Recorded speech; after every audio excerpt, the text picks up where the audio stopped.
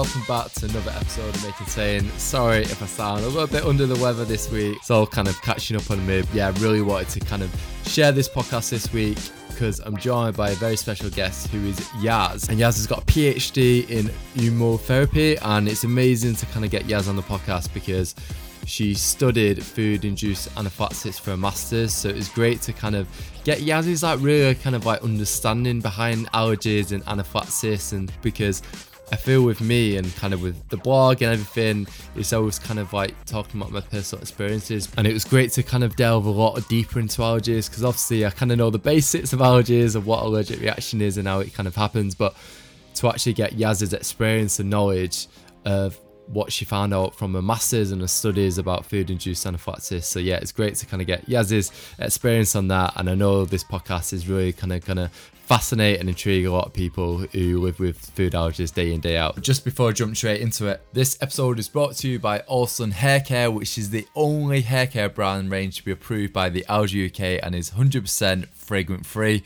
so it's less likely to cause a reaction. And they sent over a patch test to myself, which I kind of left on my skin overnight to make sure it was completely safe for myself.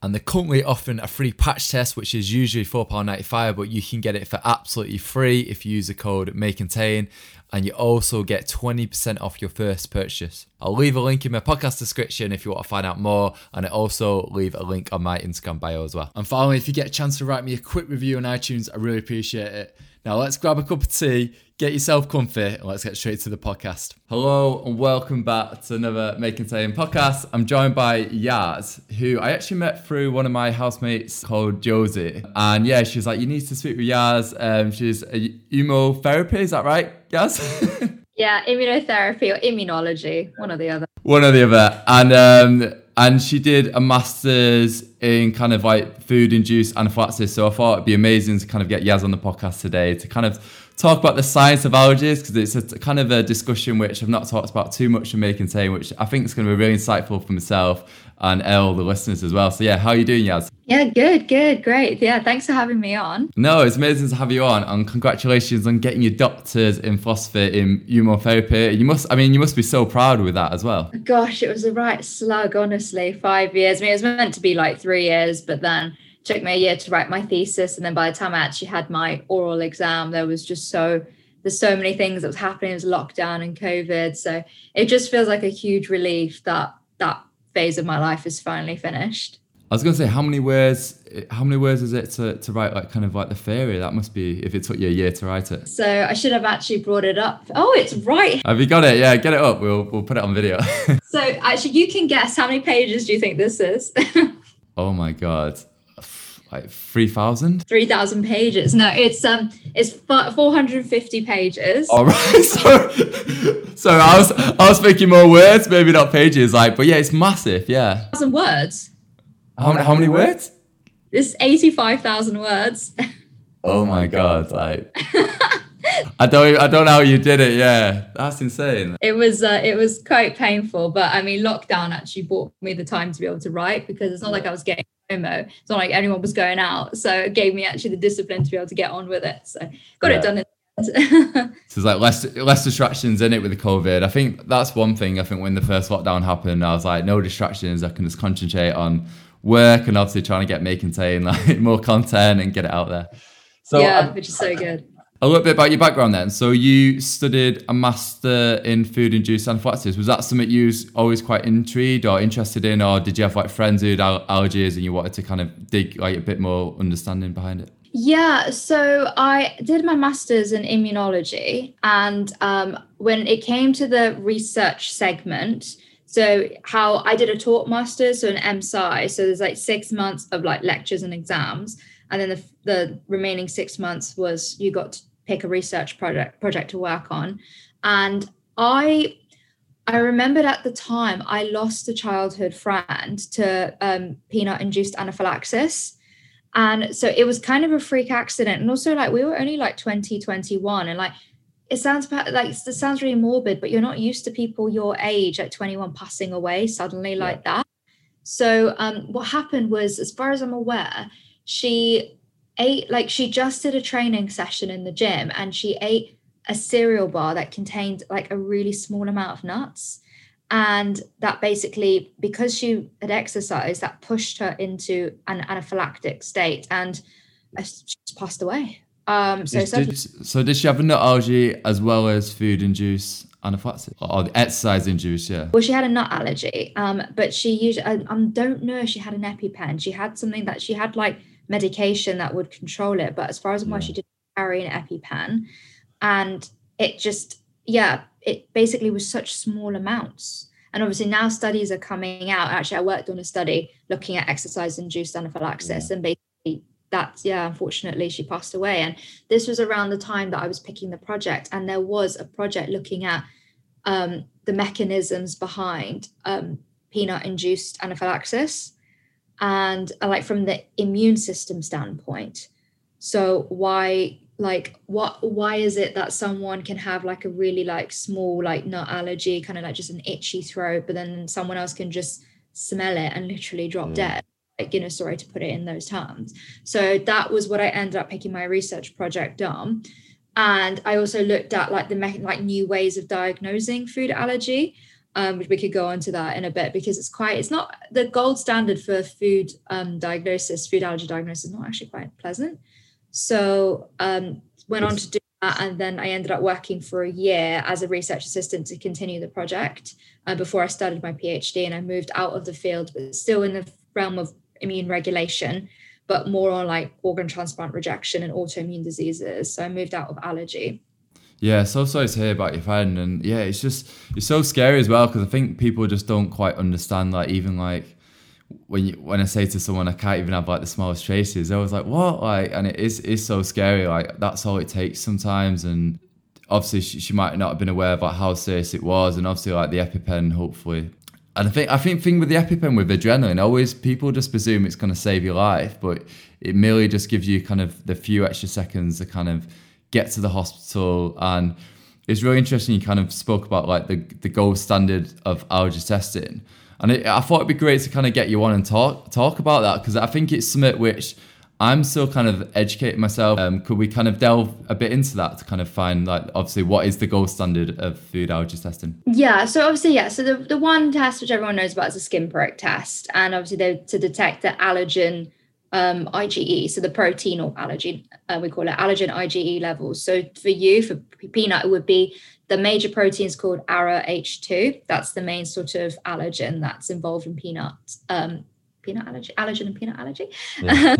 And there's also, so what you, I assume, did was a serum IgE level. So they would have taken your tested your serum IgE for ARA-H2. But the gold standard is a food challenge, which isn't very nice, as you can imagine. They essentially bring you in and they will just start increasing dosage of giving you peanut until essentially just wait and see what happens. It's not, but it's like convincing someone that that's what you need to do. Like, I don't think so. It's quite scary, isn't it? Just like knowing that like they're going to see what your tolerance is before your body then kind of reacts to it. Because I know they're doing like clinical trials now with kind of like the peanut vaccine with like kids and teenagers, where they're giving the peanut and it's like in a powder form, but obviously it's with the kind of doctor, or it's kind of getting overseas. Like you can't just do it at home, I don't think. And they're kind of doing these trials now where they give them a little bit each day until the body can then kind of tolerate 1 or 2 peanuts, which is crazy over the course. I think it was 6 months they did it. Yeah, I've worked on a couple of those trials actually as well, which we can go into in a bit. But yeah, it's it has to be in a proper facility. I mean, even right now, without diverging too much, but even with the vaccines, those who've had a history of anaphylaxis, they're contemplating for like the COVID vaccines, triaging them and observing those, we won't even call them patients, but those people coming in for the vaccines, just to see how they react 15 minutes later or even later. Because one thing people forget is allergies don't necessarily show up immediately. There's one type of allergy that can show up a couple of days later as well. Yeah. There's different types of allergies, and some are like different mechanisms of your immune system are involved. So that's something we also need to consider. People think of allergies as almost immediate to within the 2-hour mark. That's actually not how allergies always work. Yeah. It's interesting. I've had experiences before where I had an allergic reaction and like you said, it didn't show up straight away. And you presume when you have an allergic reaction, like it's going to show up within, like, for me, I'm like, I'm in a restaurant, I'm always like checking my chest, and I just presume that the hives are going to shut straight away or the next like 5 minutes. But like you said, it's not all the case. And like, I've heard of stories before where people have had anaphylactic shocks 24 hours later, which is it's insane because you don't really presume, you just presume it's going to happen straight away. No. So it's actually different. So there's different immune components in that time that's happening. That's why sometimes it takes a bit longer to show up. Kind of delving into when people do have allergic reactions, is it to do with the immune system attacking itself? Can I just test your knowledge? How much do you think you know about, just to kind of gauge about the immune system in allergies? Do you know much about, because you mentioned IgE, so I know, right? So it's interesting. I'm no expert, and it's so funny. Like, people reach out to me on Instagram, they're like, "What do you think of this?" I'm like, "I'm not a doctor. I'm just a guy who's got an allergy who talks about it online." But yeah, I know. Obviously, with the immune system, it kind of mistakes it, I think, and then it starts attacking its cells. And I know it's got something to do with the IgE binding with the protein of the allergen, and that's what causes the reaction. Is that, I'm on the right lines there, just about, or not? Yeah. Essentially, we can go into the mechanism if you want. Yeah, why not? Yeah. So what normally should happen when you eat food is, obviously we've got this whole immune system. When we think of the immune system, we think of the systemic one, just the one that's, just circulating around. Yeah. But people also, there's a lot of hype around the microbiome, obviously, in like our gut, but people don't realize we actually have our own immune system in the gut as well. And there's a whole host of different types of cells. It's so fascinating. It's really, really complicated as well. Yeah. What happens is when you consume normal food, you have these immune cells that kind of like just grab bits of the food that are coming into the gut. They'll take like this piece of food and they'll bring it in to like where the lymph nodes are, essentially in your gut, and they'll suss it out. But what they'll do is they'll upregulate anti-inflammatory proteins. So basically marking this as, this is safe. This is just a piece of pizza. It's safe. Yeah. And it will switch the T cells, so one of the main immune cell players, into like a regulatory, sort of like an anti-inflammatory type. So it recognizes piece of pizza as safe. Yeah. But what happens in the case of those who are allergic is it will switch to a pro-inflammatory type. So it will take this piece of peanut and be like, oh my gosh, this is bacteria, this is virus, this is a parasite, this is a fungus, and it will trigger it to a pro-inflammatory response. So that's what happens from the gut. And there's kind of these theories as to why that happens. There's one thought that potentially you've actually had like some sort of injury, like so that you've scratched yourself, for example, your skin, and from you got exposed to maybe the piece of peanut, and from that, because your immune system trying to repair, it's like, what caused this thing that caused this injury? Oh, this guy's the culprit. Yeah. So that's when it triggers a pro-inflammatory response. But it's also thinking how does it get from your arm all the way to your gut? This is one other thing that scientists figure out. But essentially what happens is two phases. There's a sensitization phase, and then there's the actual full response. And like, if you think about like I keep bringing it back to the vaccines, but I think people are now beginning to understand the immune system a bit better because of the vaccines. But you have your prime and then you have your booster dose, right? So I have to do. So the very first time you're exposed to an allergen, so in your case, a peanut, what could also happen is you've got B cells. Do you know much about B cells? No. They're the guys that make the antibodies. So I always feel a bit sorry for B cells because no one gives them the credit. They make the antibodies. Antibodies don't care. So B cells, antibody producers. So the B cell will come into contact with this peanut and it will be like, okay, I don't think this is safe. So it will go up and it will break it down, and then it will produce IgE essentially to this allergen. And the IgE is the antibody. It's the IgE. There's different types of antibodies, but the antibody involved in allergy is IgE. And with that, the B cell also can switch on T cells. Well, the B cells and T cells kind of switch each other on. They kind of like cross arms and they wake each other up. But the B cell, not only is it producing now antibodies towards the peanut, it will go to the T cell and be like, I found this guy isn't safe. The T cell will activate and it will create memory. So anytime then you're exposed again to peanut, your memory T cells, your memory B cells, your IgE that are in circulation will wake back up again. But what's happened, let's say you haven't had peanut in years, you don't have any more antibodies in your blood because you don't need them in your blood anymore. Yeah. But then your B cells, memory B cells, will wake up again and produce more IgE. And the problem we have with antibodies, the reason why at least they're getting a lot of hype right now in the media, although as a T cell immunologist, I'm like, give T cells the credit they deserve. Antibodies can bind to loads of different types of immune cells. So now you've got a situation where you have this IgE towards peanut that is activating a whole host of other cells, immune cells. And that's where the problem begins, because that can literally trigger like a chain reaction leading to anaphylaxis. So I went off a bit of a tangent, but that's basically what happens. No, it's so insightful. And I was going to say, if you've not had allergic reaction in years, then is the reaction more likely going to be more severe? Because so scientists are trying to figure out what distinguishes between anaphylaxis and just a normal allergic reaction. That shouldn't be the case in terms of severity. What they're linking severity to is the amount of IgE you actually have in your system.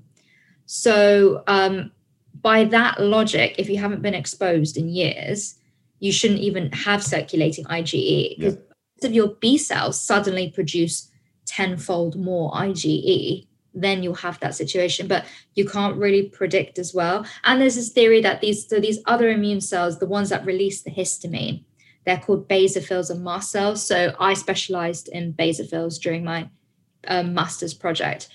So the histamine and other protein mediated producers, there's this other hypothesis that you have more of those in your body if you're going to have anaphylaxis. So there's that potential theory floating around as well.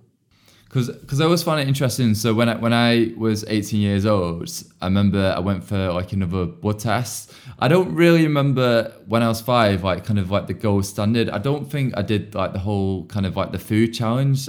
For me personally, I don't ever kind of remember going through that experience. I remember as a teen, like having lots of like blood tests where they kind of, do they expose my IgE to certain food components so then to see how allergic I am to them substances? Is how it works? Is it the IgE in the blood which gets tested?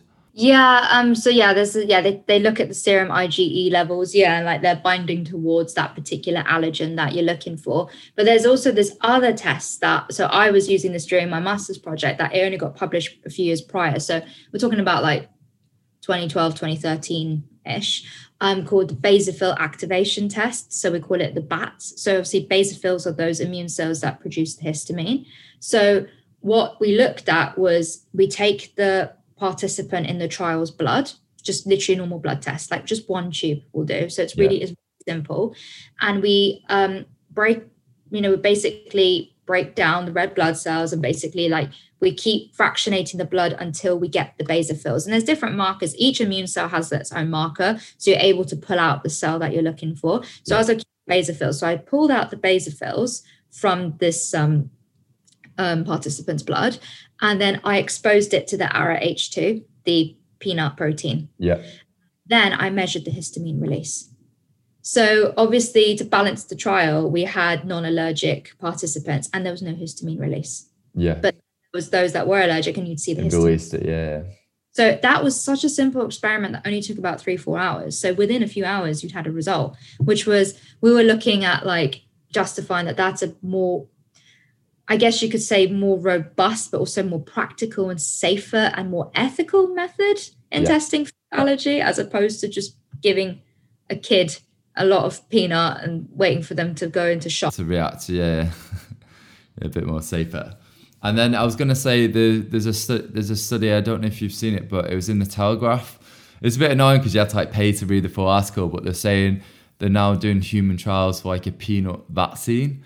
But I've really struggled to find any research about this. But I did get an email this week from someone who said they're doing trials in the US early next year where there potentially could be a peanut vaccine. Do you know, have you heard much about this? I'm trying to understand why they use the term vaccine. I mean, it's immunotherapy, which is exactly what I did for my PhD, but obviously a different context. Mine was organ transplant rejection.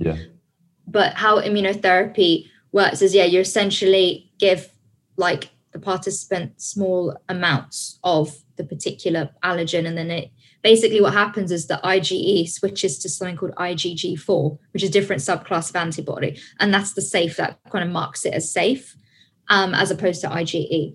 And those were the trials that I was working on with like kids, and so we were giving them boiled peanuts, and because it's safer than roast peanut, but small doses and inducing the tolerance. By vaccine, that to me implies that it's a 1 or 2 dose hits. Now, I'm wondering how they, maybe preclinically or in phase 1, I don't know if this is only going to clinical trials now, so maybe preclinically they would have tested in the animal models that they had and decided what the safety range margin was. So you can give enough for 1 hit to be inducing IgG4, regulatory T cells, regulatory B cells, as opposed to the pro-inflammatory B and T cells, but without it becoming toxic and inducing anaphylaxis. So that's quite interesting, because then they would have had to, for 1 dose, I'm a bit like, that's a bit. Yeah, because I've heard it. Yeah, because they always do it. Obviously, I've heard the one obviously where they just give them like a little bit of like peanut to kind of like build up the tolerance. And so is that quite common now? Is that, it's kind of still in trials? Is it to some extent that like it's not readily kind of available to kind of everyone just yet? No, so I mean, I was working on the phase 1 trial, and it was in kids. And this was back in 2014. And obviously I've moved on now. And 7 years later, I actually haven't seen the paper published yet. And if it is published, I would like to know why I'm not an author, but we move. It's a trial I worked on. So it's still, there's still no, I don't know what it is, if there's no conclusive findings yet, or if they can't file for phase 2. But I think it more comes down to an ethical standpoint. Yeah. It's kind of, because you have to obviously consent to, it's one thing consenting to your children having the COVID vaccine when it's been shown to be controversial, but it's been shown to basically mostly be safe. Whereas when you have your child who is allergic to something, is at risk of anaphylaxis, and, enrolling them into a trial where they can have small doses, I think it becomes a little bit more complicated. And I think the reason why I'm curious to look up this vaccine, if it's one or two hits, as opposed to a course over 6 months to a year of this weaning, I guess.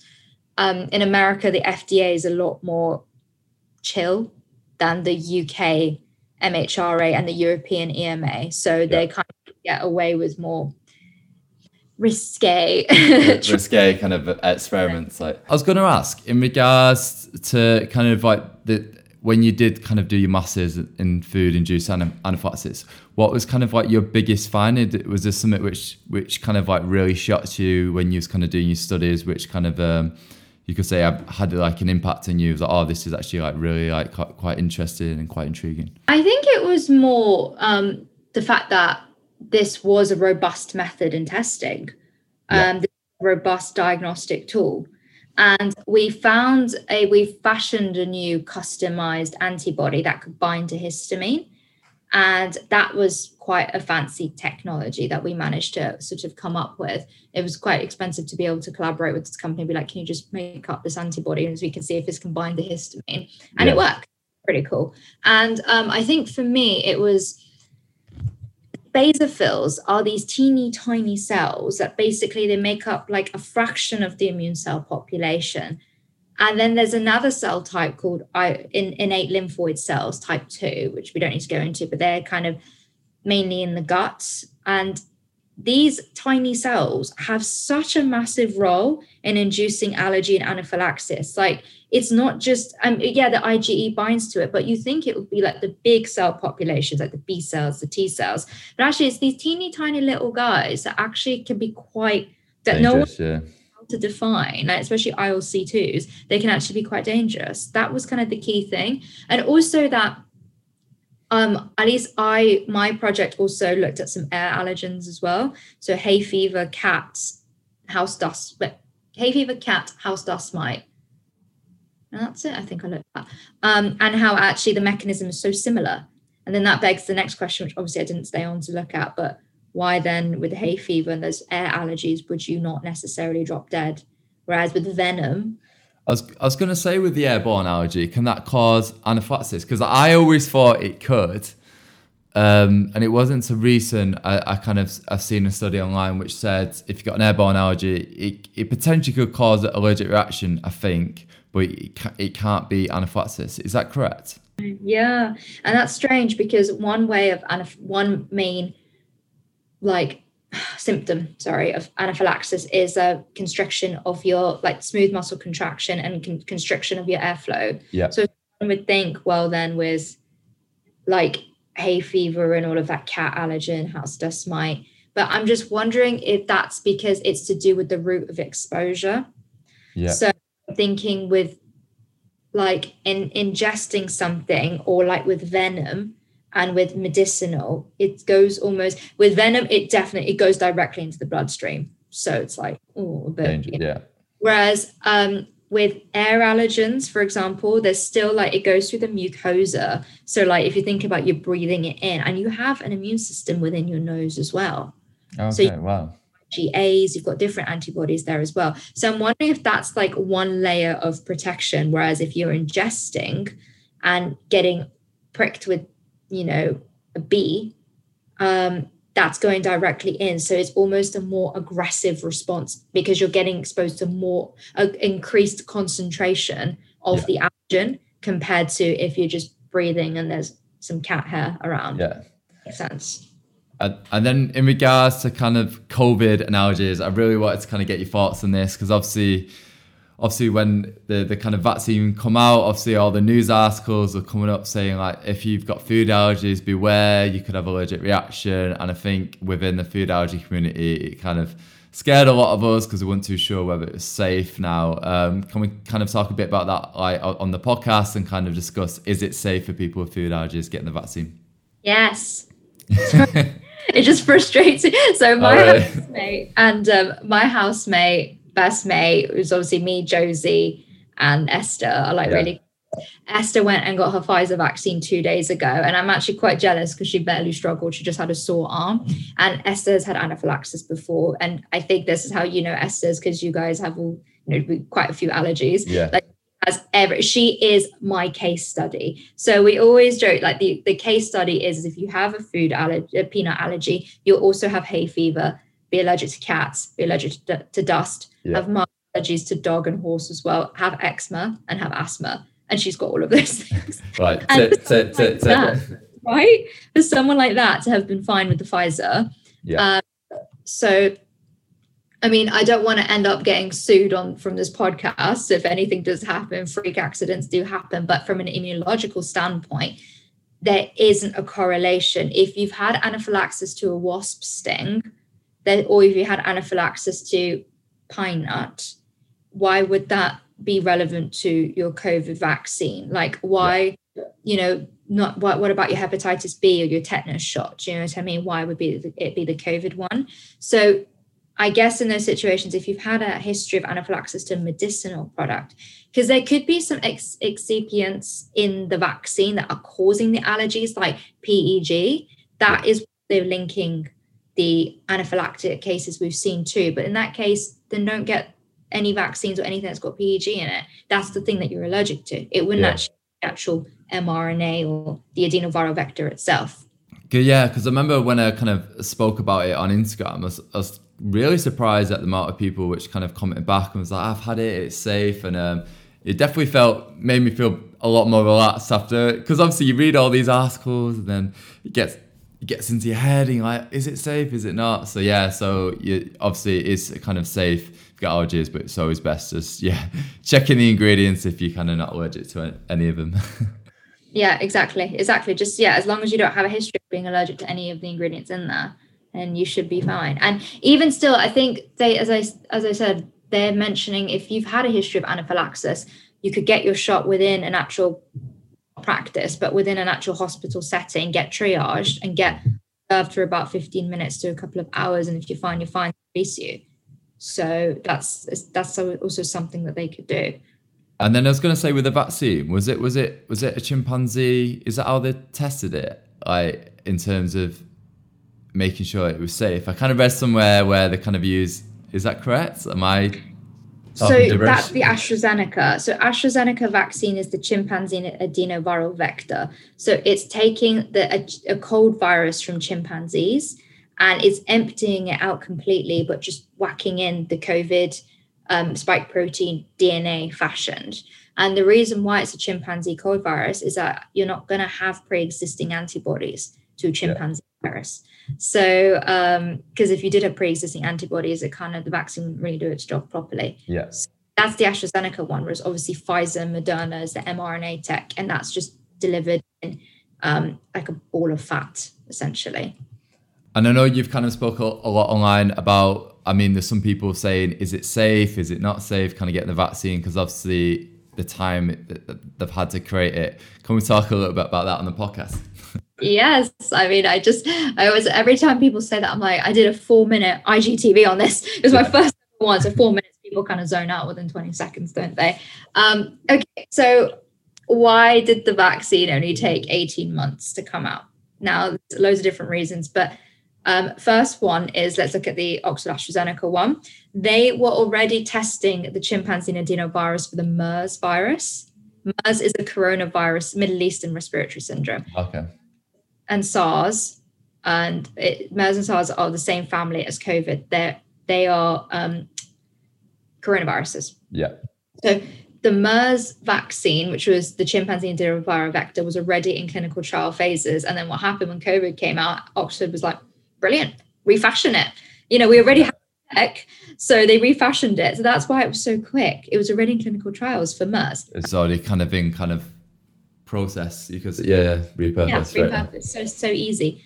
The other thing is, okay, so let's say I'm supposed to, actually, to be fair, I came up with a drug during my PhD. Let's call it prototype 1, because the very first Apple product, I mean, it's essential, but you don't really want to inject it into patients just yet. I was by myself, a poxy little PhD student, had 4 years, I don't know, how much did I have? I don't know. Let's pretend I had 200,000. I wish it was part of my salary to come up. And I had 4 years, right? 4 years by myself. Came up with a prototype of a drug. That's it. Now, you have the situation here where it's a global collaborative, money is being plugged in by all the government bodies. You've got Department of Health and Human Services, Department of Defense, private partnerships with the government, private companies, like literally plugging in millions and millions and millions. So now you've got the situation where all these researchers are being told, especially immunologists and virologists, to abandon their current research, because my old PhD lab, actually not mine, but the ones around within the department, were offered all this money to repurpose their research towards COVID, because this was like a red alert situation.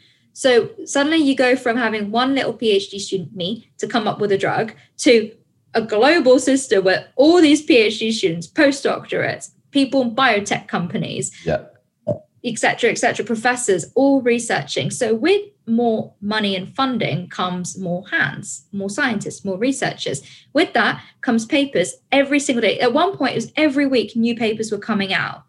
So for me to come up with a cure for virus Z, just one PhD student, and let's say there's maybe 4 papers published in the past 30 years on virus Z, you're suddenly having a situation where like every single week new papers are coming out, and that's redirecting the research. Like, okay, try this, try this, don't do this, don't do that. That's what's happening. So that's fast streamed the research, and from that you've managed to come up with the technology a lot quicker. Also, in terms of mRNA vaccines have actually been looked at in clinical stages for cancer. So I was reading about this in textbooks during my bachelor's degree. So when people say, mRNA is new, it's new in terms of being in the clinic, but actually there were clinical trials looking at mRNA vaccines for cancer patients. But so essentially, I hope that's shown why this. Yeah, absolutely. And then I was going to say, you've I kind of get onto kind of like your Instagram kind of page, where you kind of obviously talk about COVID and all these kind of.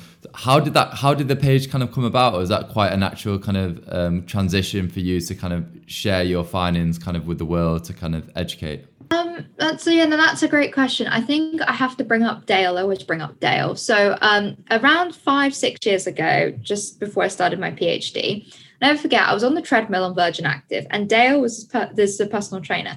Yeah. Amazing, because he would just come and talk to you, and in the middle of a sesh for like half an hour. I need to get on, Dale, but okay, we can chat. Yeah, I need to do a workout. Right? So sort of running on the treadmill. Yeah.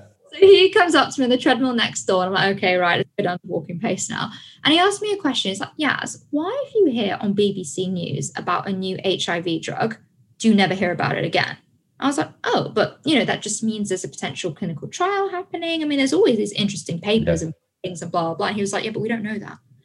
And that highlighted to me the lack of science communication to the public. So whereas I know about the brand new cancer drugs that are coming out, the brand new like HIV drugs and AIDS, etc., the layman and those that are not within the field don't even know that. Yeah. And that highlighted to me a problem. So, okay, that was always in the back of my mind. I thought maybe I could go into science comms at some point in my life, potentially. But then with COVID hitting and the amount of misinformation going around, there was a video that triggered the heck out of me. It was about the AstraZeneca vaccine. And what they did was I don't know, you must have seen this about, there's aborted fetuses in the AstraZeneca vaccine. Because they Googled every single ingredient and they went to Wikipedia and they were like, blah, blah, blah. Oh, this was tested in this. Let's go to this. What does this mean? What does that mean? Etc. And eventually, and I just thought, this nonsense that's being spewed. Yeah.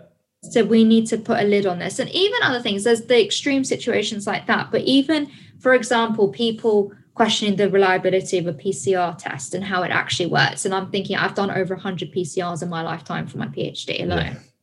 And then questions like, oh, I took the antibody test and it came out negative, meaning I didn't have COVID. No, that's not what it means. You very much could have had COVID. Yeah. Just antibody test comes out negative doesn't mean you didn't have it. And that's when I thought, I can't do this anymore. Yeah. I need to get it out. Yeah. And I think it's so important as well. Like, definitely now you get all these articles or people doing silly TikTok videos, like disclaiming that COVID's not a thing. I don't know. You get all these like crazy videos. I mean, when did you start your page? Was that during beginning of lockdown, or have you had it a while now? I had a few friends that are kind of like influencer kind of people that got big followings. So they're used to doing the whole social media kind of scene. And they were telling me when lockdown first hit, and I do regret it because I wish I started then, but I was too scared. That's the main thing, to put myself out there. And it's always scary when you start talking about something and like in front of a camera on social media. And also it was a part of my life. I kind of kept my science stuff, although I like always bitch in my stories about my PhD journey. I was very vocal about that.